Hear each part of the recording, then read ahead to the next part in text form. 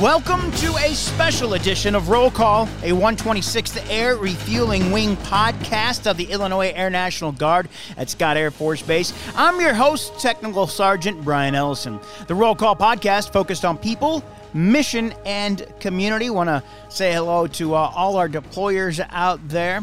Thanks for listening. Coming up, like I said, a very special edition of the podcast. We're going to be talking with the commander of the Illinois National Guard, Major General Rich Neely.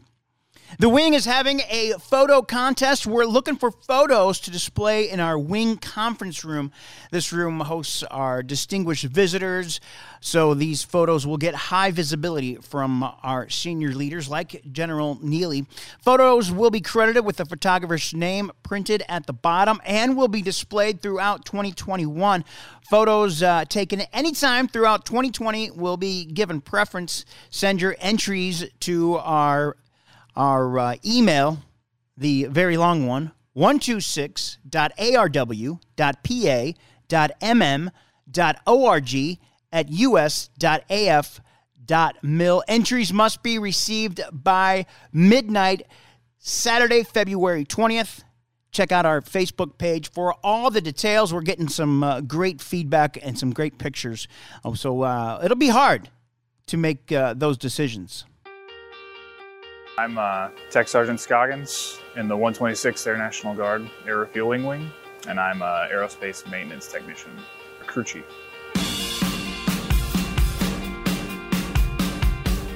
So our job entails mostly, on a good day, inspections. We get the jet ready to leave, and then we catch it when it comes back. So we interact with the pilots there, and then if they have any issues, they tell us. We have to do an inspection pre- and post-flight to find any discrepancies, and if it's something we can fix on the spot, we do.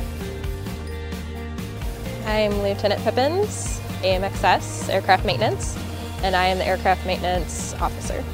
I am a supervisor of all the crew chiefs, so all the men and women that work hard every day out on the line to make sure that the 9 aircraft that we have here at Scott are ready to fly for the pilots, and I just make sure that they have everything that they need so that they can meet that mission every day. One of the biggest benefits from working with the 126 would definitely be traveling. I've got to go to a lot of cool places for free to me. We get to go to Europe a lot. We're state partners with Poland, so we get Poland at least once or twice a year. It's nice. If you are in the unit, I recommend picking up that trip. Thanks to joining the Guard, I've been able to get my bachelor's in kinesiology from the University of Illinois, and then I got my doctor of physical therapy from Southwest Baptist University. So I'm a doctor of physical therapy on the civilian side. I work as an outpatient physical therapist. They're both completely different jobs, but completely rewarding. I work one-on-one mostly in my civilian career field, and then here I'm in charge of 50 people, so it's a much larger scale, but they're both provided me so much experience. Hi, we are the 126 recruiting team. I'm Master Sergeant Heather Wilde, recruiting flight chief. I'm Technical Sergeant Richard Olson, production recruiter. To learn more about career training with the 126, give us a call at 618-222-5701. But wait, there's more. Give us a call in the next 5 minutes and you could qualify for 4 years of free college tuition. Joining us on Roll Call, the 40th Adjutant General and Commander of the Illinois National Guard, Air Force Major General Rich Neely. General Neely and State Command Sergeant Major Ballou are in the area to see the troops supporting the COVID-19 vaccinations at the Belle Claire Fairgrounds. Thanks again, sir, for making the time. Of course. I know you got a busy schedule today. The Guard has been very busy, the Illinois Air National Guard, over the last year with coronavirus support, civil disturbance, and now vaccination support, and support for the unrest in Washington, D.C. How much more do you see the Illinois National Guard doing? Well, that's a great question, and it has been historic, right? When you look back at the through the history of the National Guard, in modern day history, I cannot find a time when we have been this busy. Not only, as you stated, with the COVID response operation we had last year, whether it was distribution of PPE, whether it was standing up many testing facilities across the state, whether it was support of Cook County and the movement of the very difficult job of moving body bags and remains because the Cook County morgue just couldn't keep up with the number of COVID. Whatever that was, the National Guard was asked to do a lot. And then after the tragic death of George Floyd, we were called out to support civil disturbance. And what I talk about a lot of times when I go around and see the troops, and Sergeant Major, as you said, Command Sergeant Major Blue and I are meeting some of the troops today. We like to do that when we're out moving around the battlefield, so to speak, battlefield circulation, and going out and see the troops. We tend to talk about giving our airmen and our soldiers a perspective of what we're doing. And I always talk about the fact that it's been 102 years since we had a pandemic, right? So most of us haven't been around to see that pandemic, right? And it's been 52 years since the last time the National Guard was called out for civil disturbance. 1968, Chicago Democratic Convention. And when you look at what happened last summer, both of those events happened at the same time. The National Guard was then, because of the incredible response of our soldiers and airmen, the National Guard was then asked to come back to Chicago 2 other additional times, one for the Breonna Taylor event announcement. There was a concern that there might be other civil disturbance. Thirdly, for the actual election, the general election, and both of those events, everything stayed pretty calm in Chicago. So those responses went well.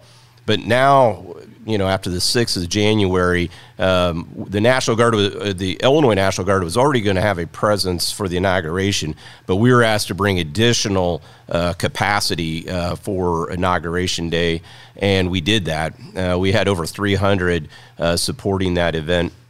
At the same time, because there was FBI challenges across the country, threats towards different capitals, the governor sought to mobilize 250 soldiers here in the state, guardsmen again, that responded to the state capitol. And then last Friday, we sent back 500 back to D.C. to support security. All this at the same time, we're ramping up 500 MVATs. Right today, we have military vaccination teams, MVATs. We have over 500 on duty, soon to have over 1,000 on duty. And the 126 Air Refueling Wing is part of that response. So how much busier are we going to get? I hope not much busier, right? So I really see that, we're kind of going to be at a high water mark. The good news is we see light at the end of the tunnel with this what I call modern day miracle with this vaccine. And by getting that out, we're going to get out through this pandemic, I'm hoping early midsummer, and kind of start to return back to normal. What has surprised you most with the tempo of the recent missions and how the troops have reacted to this? Well, I'll tell you, I couldn't be more proud of how our troops reacted.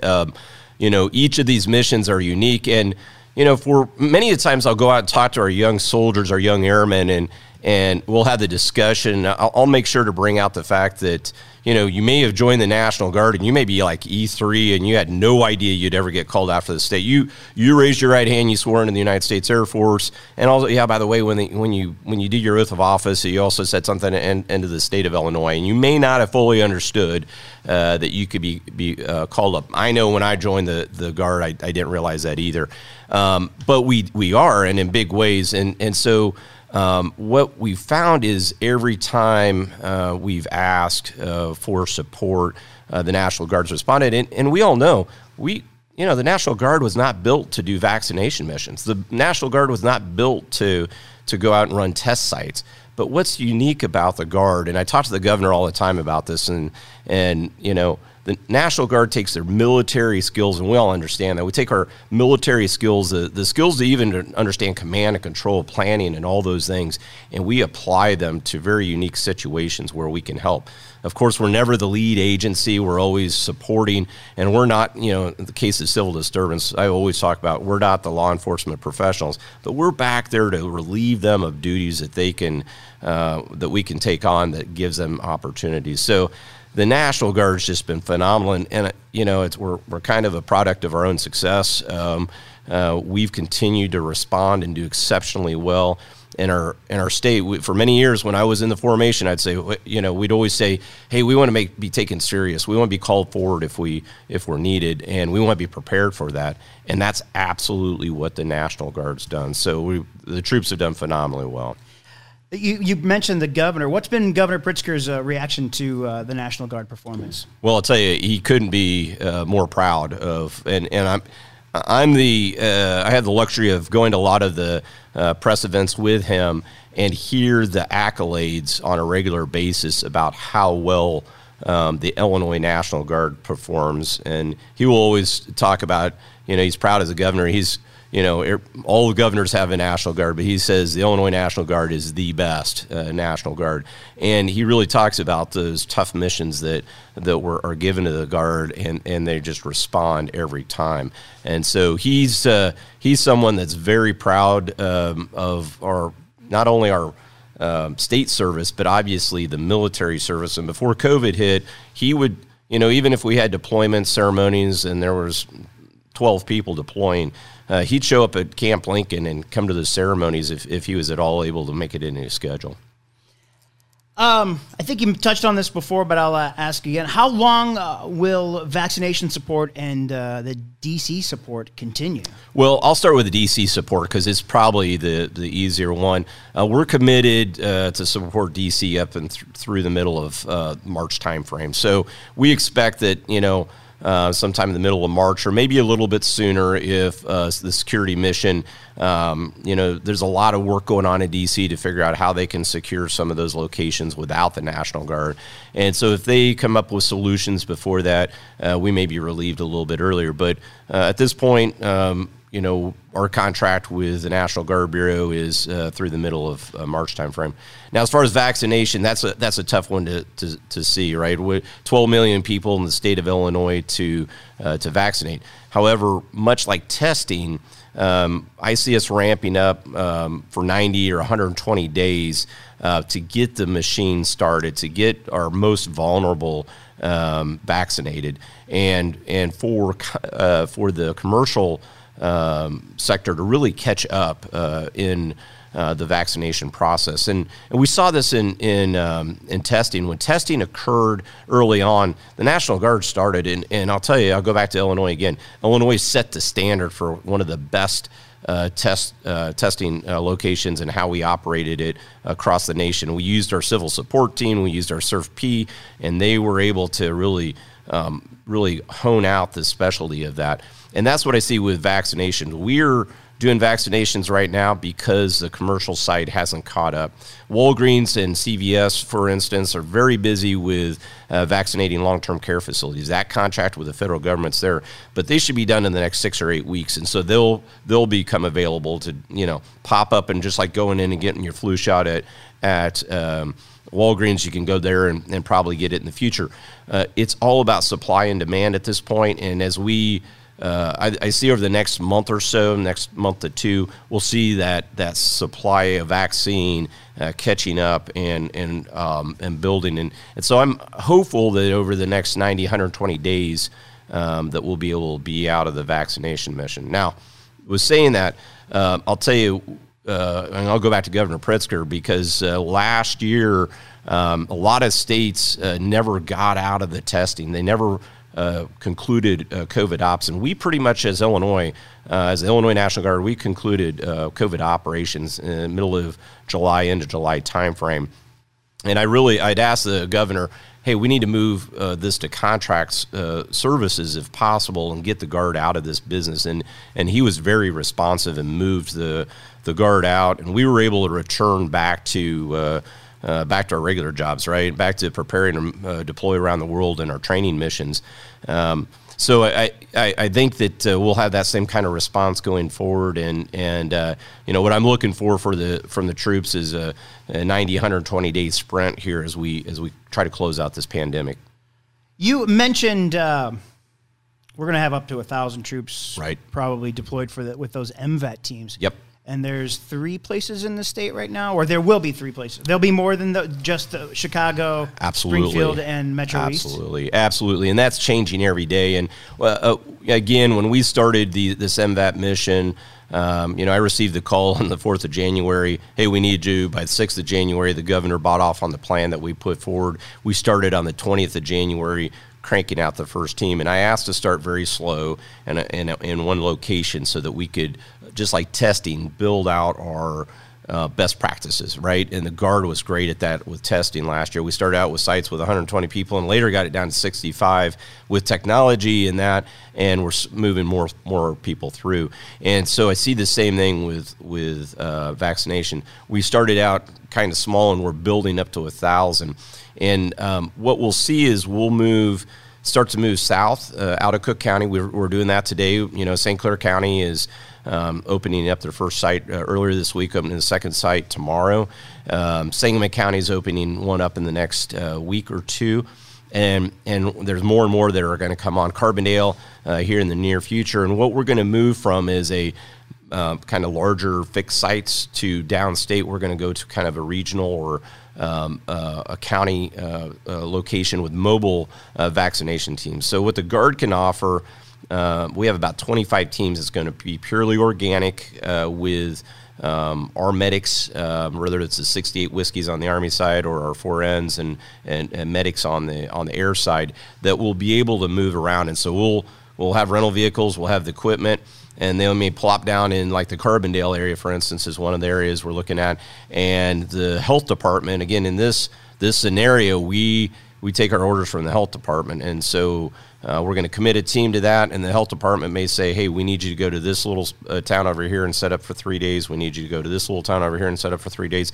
And that's how we'll start to spread kind of a spoken hub approach to doing immunizations throughout the rest of the state. With vaccinations for service members that are available, they're optional right now. Right. Will that change soon, and how important do you see it for folks to get vaccinated? So when I look in my senior leader crystal ball, I do see that will be something that will change in the near future. And I know there's some hesitation. You and I spoke before.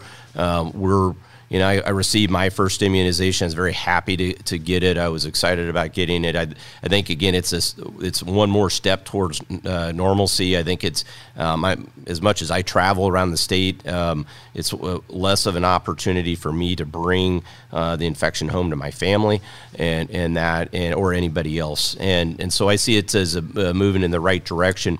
And so as over time, I think what we're going to see is, as we move from an emergency use authorization for the military, which is what we're under now and the whole country's under, right? Once we move from emergency use authorization to its fully certified and approved and considered safe, that then will become, I believe, much like the flu shot, much like some of the other vaccines that are required, hepatitis B, a type of a vaccine that's required to be in the military. Now, that takes a presidential signature to sign off on that. And so I'm the last person to be speaking for the president on what he's going to authorize. But just knowing the threat to the force, how much safety has been put into these particular vaccinations, I think that I could foresee a time in the very near future that it becomes a requirement. When will the military, do you think, have an adequate number of vaccines for everybody in the military, or at least in the Illinois National Guard, that wants one can get one? Yeah, so we're starting to ramp up, and the Illinois National Guard was a little bit, I'll go back to what I said earlier, we had fewer people on COVID response earlier in the year, and so the initial flow of vaccine was much less for us compared to states like Indiana that still had like 2,000 or 3,000 people on COVID response. And so that's how the initial distribution went. What we're seeing now is a significant ramp up in the number of vaccines, whether it's for the public sector or for the private sector. We're starting to see more and more of those vaccines come into the military. I would imagine that somewhere in the next 30 to 45 days, we'll have enough to really start to reach down in those lower tiers to start to get to all of our soldiers and airmen. What is the Guard doing to ensure that we don't waste any vaccines that we're issued? Well, that's a great question, and it's very appropriate because this last week last Friday I was up at Arlington Heights, one of our locations, and visiting again with the soldiers there at that site. and they were, they're administering to the public at that site, and they're administering the Pfizer, which is a little bit more difficult to measure out and everything. But, innovation of guardsmen, they knew that the local law enforcement needed the vaccine. And so they had the chief on speed dial and said, hey, I've got 8 vaccine immunizations here if you can get people over. And next thing you know, 8 squad cars pull up, because the guys were on duty, and they came over and they were grinning from ear to ear to get that vaccination. And so that's what we're trying to do. I have the authority within the state to move up and down the Illinois National Guard up and down who gets vaccine. And I've distributed, I've given authority down to the commanders, down to those 6 level at the wings and brigade level to say, make sure that we don't waste that. So if we open a vial and we say it's this tier of personnel, but we ran out of volunteers, let's reach down to the next level and see what volunteers we have there, just to ensure if we open a vial that we're not going to waste it. And I'm trying to give my commanders as much flexibility as possible to get those out there. That's how I got lucky and got mine. That's excellent. I was there to take pictures of our guys getting, and they were like, "You want one?" I was like, "Heck yeah!" Absolutely, absolutely. And we, this vaccine doesn't do us any good unless we get it in everybody's arms. And so, and the Air Guard is so much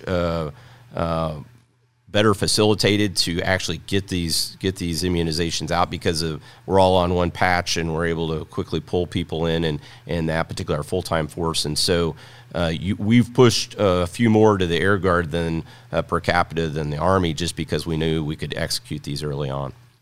I know, troops are itching to get them.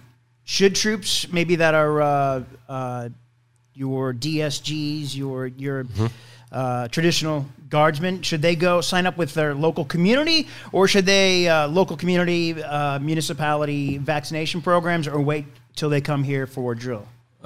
Yes. Okay. So what I would tell you is, so the 2 categories that are open right now is the 65 and older, which we have very few, and I don't think we have any in our formation that age. Right. Or our frontline healthcare workers or other frontline workers. And so if you're at work and as a traditional guardsman and you have an opportunity to get an immunization, you can absolutely get an immunization. They'll give you a card. You got to report to the medical group, bring that card in, make sure that they're aware that you got it, that you got to understand, did I get Pfizer or Moderna, so that we can kind of line that up. I mentioned earlier I received mine. Mine was because they veterans, the veterans homes here in the state of Illinois asked me to do a public service announcement. And I went up and because there were some folks that were hesitant the staff was hesitant. And so I did a public service announcement, went up and got my immunization, and then I brought my card back to the medical group and said, hey, got mine knocked out, and they recorded it. So if people have opportunities and they can get it faster, with their at their full-time job, I highly encourage it. What do you say to those folks? You talked about it. You went to that home that are to the troops that are leery of the vaccine. Right. No, I'm telling you, I've ran into friends in the community. We've had the discussion. Right, there's a lot of bad information out on social media. Right, it's just I'll just say it as it is. It's outright wrong information, and so I would tell everybody to do the research and not on Facebook and not on some website. Get out there and look for the real information about this. I did a public service announcement that could try to address a few of those, but more importantly, we had a Facebook Live event a couple weeks ago, and the Public Affairs Office for the state pulled that together with one of our doctors from the Army and a doctor from Dr. Boyd from Colonel Boyd from the 182nd, and they took questions, and it was very informative. Somebody that I thought was pretty, like myself, was pretty well up to speed on it. They really brought on some great questions and were able to answer those. And so I would tell everybody to ask those questions, look for those resources. We're going to have other Facebook Live opportunities and try to be well informed about it. What we're also seeing is that as more and more of us get the vaccine and don't have any ill side effects. Somebody said the other day that, your buddy didn't grow a tail, right? I can say I didn't grow a tail. Yeah, you didn't grow a tail. So you could advocate that, hey, there was no bad side effects, and that. And I think the more we see that, more information comes out, I think some of that hesitancy will go away over time. And we just need to continue to talk about it and ask questions and try to get good answers. One of the questions was, well, I'm considering, if I'm pregnant, should I take it? And I thought, well, that's a great question, because if you're pregnant, you get COVID, is your child at more risk, or would you like to take the vaccine and make sure that you don't get COVID and you don't have complications? And that was a great way the doctors walked us through that. How do you see the state's vaccination mission changing? I know you talked about it earlier, but maybe sure, you could elaborate. How do you see the state's vaccination mission changing over the coming months? Right. So I talked a little bit about it earlier. We started slow with fixed sites and just to really kind of understand the process, get the software down, and that as we move forward, we'll be moving to more of a mobile approach that again gets to some of those rural communities. It's obviously easier to get to a population hub in Chicago and sit there and set up and wait for people to walk in the door. What we're seeing is really kind of a transition to that mobile approach, as well as we're going to start standing up teams that will go into the correctional facilities to support that. Those congregate settings, much like long-term healthcare facilities such as nursing homes and that, those are where we had the most challenge with COVID-19. One person gets it and it spreads like wildfire, right? Mm-hmm. And so we're trying to make sure that we can get into those correctional facilities and support. It's tough on the state. One, they're dealing with, those correctional facilities are dealing with their own COVID issues with their employees. Secondly, it's hard to go out and just contract a team to go in. So the Guard brings some resilience into that mission, and so we'll be breaking off some of our teams to do that, and then moving into mobile. Past that, it's hard to see. We're only about 2 or 3 weeks into really standing these up, but it'll continue to mature over time. Will there be a time, I thought I've heard the president say this, and I'm not sure that's exactly true, if I heard it or I heard it from someplace else. Will there be a time that non-medical airmen and soldiers will be trained to give shots to help speed up vaccinations? Well, the short answer is no. Okay. I was thinking that. I was like, oh, man, me giving a shot to somebody? Yeah, I don't know. No. But what we're doing is two things. The big focus here, and we saw this again, I'll refer back to testing because it's the closest example. We really take our medical people who I talk to, they're the special forces, right? They're the frontline fighters in this thing. And, a group that is normally highly support and are usually not, pushing in on the front end are really appreciating the light being shined on them for that. But what we're doing is taking that small group of highly specialized individuals and putting enablers behind them, right? And so people that, can support handing out PPE, can support checking people for COVID when they come in the door, that can support data entry, and then we're just trying to put a 2-to-1 ratio kind of thing with our medical folks and non-medical. The other thing that's going to be happening here in the near future, and it might be along the lines of what you heard, was the National Guard Bureau is looking for an exception to policy for our drill status guardsmen, right? That may be, they may work in the public affairs career field or finance on the weekend, but they're medical professionals during the week. So bring their licensed skill set into these vaccination lines and allow them to give vaccinations as well. And that will help us overall increase the number of vaccinators that we have. That's probably what I heard. Yeah, I would guess. I don't want to give shots. No, I don't want to give shots either. I mean, I've got plenty of tattoos, but I'd be scared to stick myself. How do you see the state's partnership with Poland? Will there be more missions to Poland or longer deployments there, with maybe a change in foreign affairs at the administration level?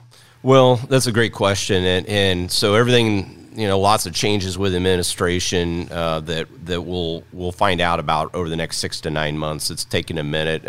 Today I had it's funny you mentioned that. I had a European conference with the most senior European commanders, and the tags that have state partnership programs are all invited into that, and so it's a strategic look at how the theater's set and where we're planning to go with NATO and all those kind of things. And so I will tell you, Illinois has an incredible relationship with Poland, and I think all of us that are part of the Guard think that, but to really see it compared to other states, it's amazing, and we're constantly called out as the gold standard for state partnership program because of what we're doing. And in 2014, with the big thing that really changed the calculus is when Crimea was taken, and obviously Russia's aggression during that time frame really changed how that Eastern European bloc looked, and hey, if they can do that, what else can they do? And so it's changed both Poland's approach, it's changed the Europeans' approach, it's changed NATO's approach, and it's increased our prioritization, I think, as a state partnership program. So we have, because of geography where Poland is, because of our long relationship, because of how close Poland is as a European country compared to the rest with the United States, they become one of our most significant allies. And so we'll continue to see more and more missions going there. Some states have 2 and 3 state partnerships. I tend to say no to those additional partnerships because it takes away from your primary partnership.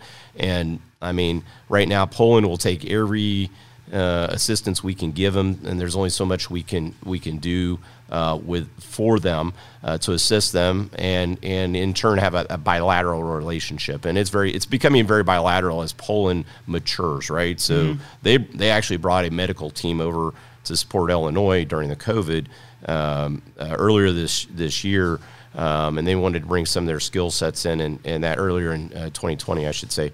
And so that really speaks to the maturity of the program. So as the Adjutant General, the only way I would take on another state partnership program is that another country would be if it complements our relationship with Poland, because Poland is a significant partner, and it's asked a lot. So we, everything from standing up their AOCs to the 183rd AOG is key to that. Obviously, the 126 does a fabulous job with supporting those fighters. Those fighters don't get tanker time from Germany or anybody else. And I sat at the table with the Chief of Staff of the Air Force a year and a half ago and talked about what the 126 does to support that mission. And he was blown away because he didn't realize that we send tankers over to ensure that Poland meets NATO standards by getting check marks for the number of air refuelings they get. And it's all thanks to the 126 for what they do. The 182nd, supporting the stand-up of their initial 130Es, and now they're going to be getting some H models. The 183rd, when they had F-16s, they delivered the first 2 F-16s to Poland. That relationship goes on and on, in addition to what the Army's done with bilateral deployments for nearly 20 years, first into Iraq and then to Afghanistan. Not that, so every time that Poland sent, whether it's a brigade, battalion size formation, the Illinois Army National Guard sent a team of somewhere between 20 down to 5 now, individuals that would bolt onto that, embed with them, and ensure that they had, in a combat zone, ensure that they had what they needed from the U.S. Army for support. And that relationship, over 20 years, we had lieutenant colonels that are now general officers that are general officers in the Polish military that remember all the 3 highest general officers in the Polish military deployed with the Illinois National Guard teams, and they can tell you exactly who was on their deployment, and those relationships go a long way. What's been this? I don't, we only got 19 minutes left, so this may be too big of a question. What's been the biggest challenge over the past year for you as the Adjutant General of the Illinois National Guard? Yeah, it's an easy question. It's the pandemic, right? So that's it's been a challenge for the entire organization. It's been a challenge for the state, the country, the globe, right? Every day is a new set of rules. Every day, how do we adjust to the new protocols? How do we ensure we're keeping our airmen, our soldiers safe? Whether it's a full-time or part-time force, I hate, telling commanders, you got to send, the whole operations team home because, that's the new standard for the state, but it's the right thing to do.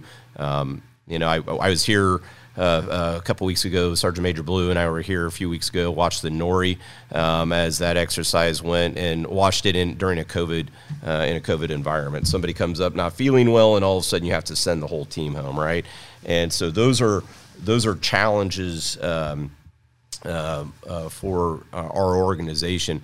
And when you take what we did over this last year, it was 133,000 man days that were executed last year for COVID and civil disturbance, right? Those are above and beyond what we do on a regular year, on top of 1,800 guardsmen, soldiers, and airmen that deployed for their worldwide missions. That's what we did last year in a pandemic, right? Those are extraordinary numbers in a regular year, let alone during a pandemic. And again, couldn't be more proud of the force. So just phenomenal. So what we really brought you down here for, sir, is just for you to tell us how good the 126th Air Refueling Wing is. Right, absolutely.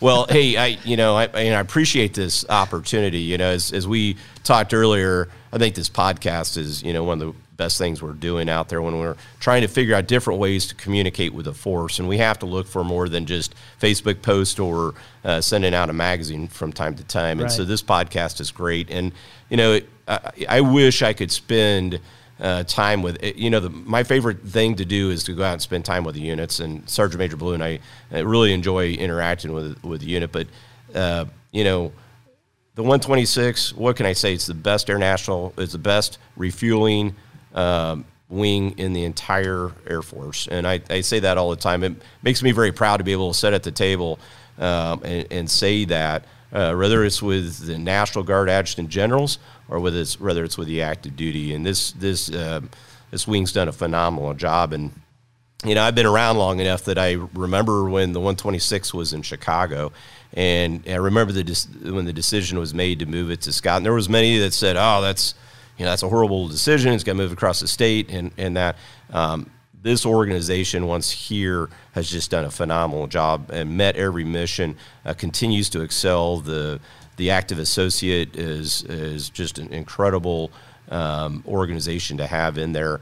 And, and then when you get to the maintenance organization and the numbers they put up, I knew you were probably going to ask me if I knew about the maintenance, right? Yeah. Yeah, I might know Colonel Josh Hendricks. I might know him a little bit, right? So our maintenance guys are pretty big deals. They are. They absolutely get at that every day. And that's when I came in as Adjutant General, and General Nizamis and I talked, and both the 182nd and the 126 have phenomenal maintenance.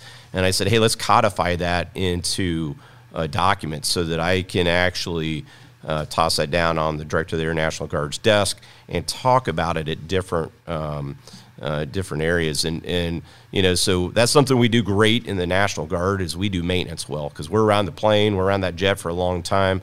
We understand, every problem that's with it, and we had it fixed because we're going to own it for a long time.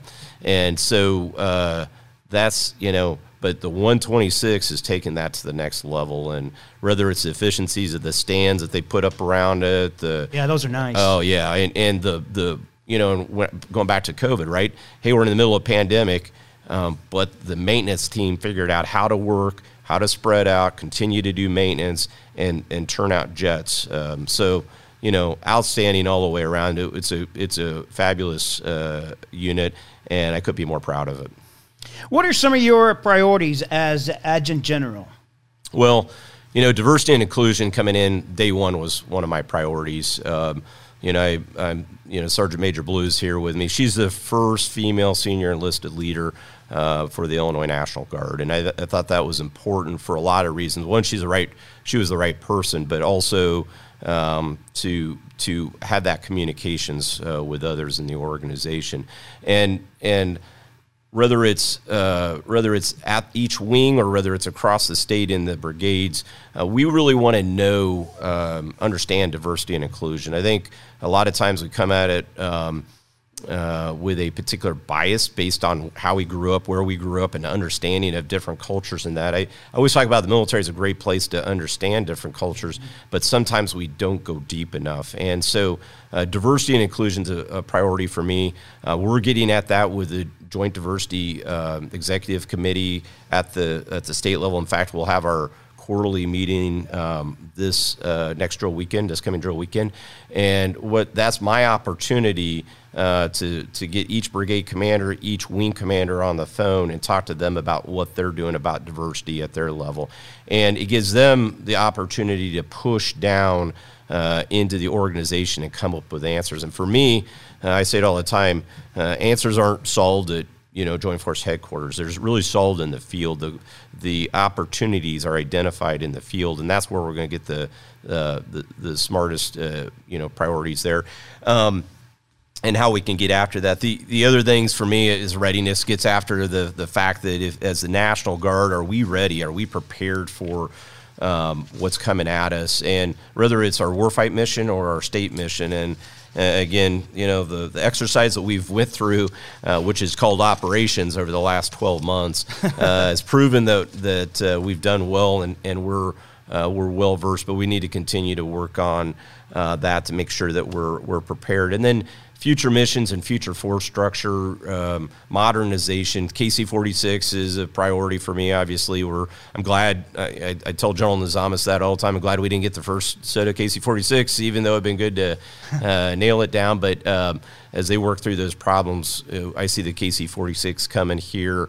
C-130Js, modernization is a big deal, and the same thing on the Army side as they move to a division construct, and how the Army supports the larger warfight effort. Well, any idea on when we might get the KC-46? No idea. Right. So I think we're all still waiting to see that. But I'm very encouraged as Boeing figures out the problems with it, as we look at for future MILCON opportunities. We want to make sure the 126 is well set for that. I have no doubt that it'll come. It's just going to take a minute. You have a unique career, sir, as the 40th Adjutant General for the Illinois National Guard, and only the second Air Force officer. What has been the key to your success, and what advice would you pass along? Well, it's I never planned to be here, right? So whoever plans a career like this, I actually started out enlisted in the Army, actually in the Army Reserve. I spent 3 years enlisted. No kidding. Yeah, and then as I told all the Army soldiers, I got pulled to the dark side, right? So I came over to the Air National Guard and enlisted, right? And had opportunities. I hadn't planned on becoming full-time, joined the Guard to go to college, hadn't planned to become full-time, but joined the full-time force, and then had an opportunity to commission. And my career was, it was everything from logistics to finance. Most of my career has been in cyber operations and communications, and then over to cyber. But really, one of the biggest things for me was when I had the opportunity to really establish some of the first communications for Homeland Security with the GIST sets, as we call them now. They were, back in the day, Illinois had one of the first 10. And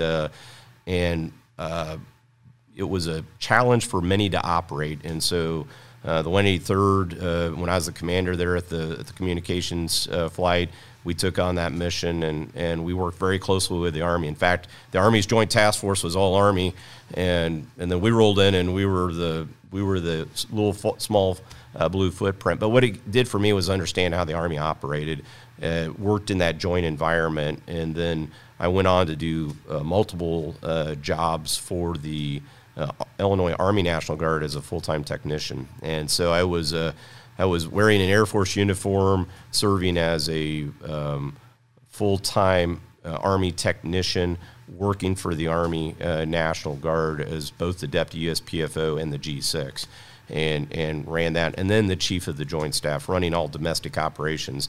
And the reason I had that opportunity was I never said no to a new challenge, right? And I would tell every enlisted member and every officer that is, don't be afraid to take on new challenges. Don't be afraid to shy away, and don't, make sure that you're prepared for opportunities when they come. That means getting your PME knocked out. That means, hey, if you're an officer, you better have a master's. If you want to continue through the ranks, there's a lot of things that are minimum standards that you want to have more than just the minimum, right?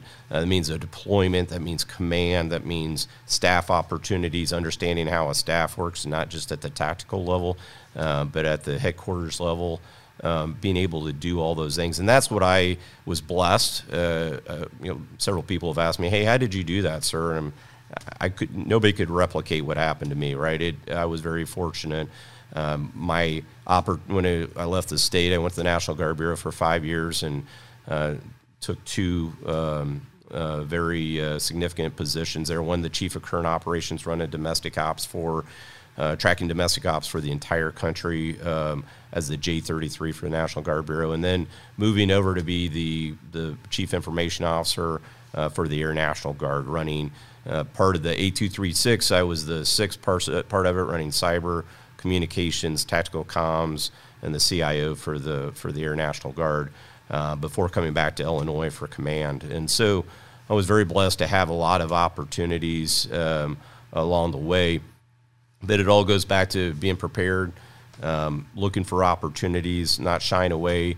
If somebody asks you, hey, we need you to change career fields and go over here, that's why I talk about developing our officers. A lot of times in the Air Guard, sometimes we get kind of stuck in a particular job, and it may be 4, 5, 6, 7, 8 years that someone's in one job and they're not developing themselves, they're not having an opportunity to grow. So it's important for us to look at our officers and say the same thing on the enlisted side to go ahead and try to develop them. You must have had some mentors that have followed you, helped you out. Who have those mentors been? Who have they been, and how do mentors help us move out through the ranks? Well, I think it's you can't have one. You have to have an army of them, right? So there's got to be 10 or 15 of them mentors that you have all the way along, and you should always. I talk about mentoring all the time because going back to diversity and inclusion, it's important to have a mentor that may look different than you. It may be important to have a mentor that's ahead of you, right? That's 2 or 3 jobs ahead of you, that's more senior than you are, to identify, hey, what do you do next? You don't know how to become a chief master sergeant unless somebody sat down with you, as an E6 and said, here are the things that you should do. Same thing with officers, to be a field grade officer, you really, as a company grade, somebody should be mentoring you along the way. Hey, these are the jobs you need. This is the education you need to complete. This is the deployments you should be seeking out. This is the command opportunities that you should be getting after, and that goes all the way up to general officers. You're always nobody hands you a book and says this is how you become a general officer. You have mentors along the way that kind of help and coach you along the way to make sure that you're doing the right things to if you ever have the opportunity to make sure you're prepared for that. So it's important. Who might be a mentor now? I'm assuming you haven't graduated from not having a mentor. I've got many mentors, and there are a lot of them at the national level that are mentors. I have colleagues that have retired out of uniform that I still go back to. Have senior leaders that were 4-star equivalents, worked in the Pentagon that I grab a cup of coffee with and talk through tough situations to understand, the bigger picture on that. And I think that's really important along the way. One last thing. What is your advice to a young officer or airman who wants to achieve, become TAG? or state sergeant major or state enlisted advisor? Right. The first thing I would say is don't chase the rank, right? It's people really need to be comfortable with what with what they are. The rank, I'm honored, and I go back to say that's the 40th Adjutant General for the state of Illinois, right? So when the state of Illinois became a state, the first Adjutant General was named, and so I'm the 40th Adjutant General, and out of all 40 of those, only 2 of them were Air Force officers, right? Wow. So having a joint background, having that understanding, so I'm very blessed to be where I'm at to do that. And it was never something that I thought would actually happen. But what I would tell you is it's, do what you love, right? Do what you love, and the rest will follow. And your satisfaction with your job and what you enjoy, if family's a priority, you may not want to chase after stars because there's some challenges along the way. Do what you love. Prepare yourself for the job. Set a goal, and your goal should always be, a couple jobs past where you really think you should be, right? Mm-hmm. You can see yourself today at this job, but you should look at 2 or 3 jobs ahead and dream big, right? And then have mentors that say, how do I focus in, and how do I set priorities if that's what I want to do? And then they scope you through that process and make sure that you're prepared and you're doing all those things to be there. I was just pointing at my boss. That's my job that he's sitting in right now. That's exactly right. Okay, sir. I know you're a busy guy. We'll let you go. That's the 40th Adjutant General and Commander of the Illinois National Guard, Air Force Major General Rich Neely. General Neely and State Command Sergeant Major Ballou are in the area to see troops supporting the COVID-19 vaccinations at the Belle Claire Fairgrounds. Thanks again for joining us. Yeah, it's been a pleasure. Look forward to coming back someday. I appreciate it. Yeah, sounds good. Thank you. I also want to thank Lieutenant Colonel Layton and General Neely's staff for putting this together so fast. They came to me at some point on Tuesday and said, hey, you want to do this on Wednesday? And I was like, yeah, of course. I'll drop whatever I have to do to get General Neely into my schedule. And he had a tight schedule yesterday or on Wednesday. They made sure to fit me into his schedule. I thought we were going to record this at the Belle Claire Fairgrounds because he was down there to see the troops. But General Neely wanted to do it here in our public affairs studio. So thanks again to his staff and General Neely and, of course, Lieutenant Colonel Layton, the public affairs for the state. Because Colonel Jackson just took command, it seems like it was probably 20 years ago, but he has just taken command in less than it's almost been a year now. He has to conduct a climate assessment of the wing. He is asking us all to take the climate survey no later than February 21st of 2021. That's during the next drill. So you check your email and you can fill that out. This gives you the opportunity to let the commander know about any work issues that concern you the most. Your survey, like I said, is voluntary. You can find that link for the climate survey in your military email. You can find all of our links to our webpage and Facebook at linktr.ee/126ARW. If you're watching on Facebook, don't forget you can take this with you. You can download it at Spotify and iTunes. If you want to pass along some information, you can email roll call at 126.arw.pa.mm.org@us.af.mil. Thanks for listening to this special edition of Roll Call, a 126th Air Refueling Wing podcast focused on people, mission, and community. I'm Tech Sergeant Brian Ellison.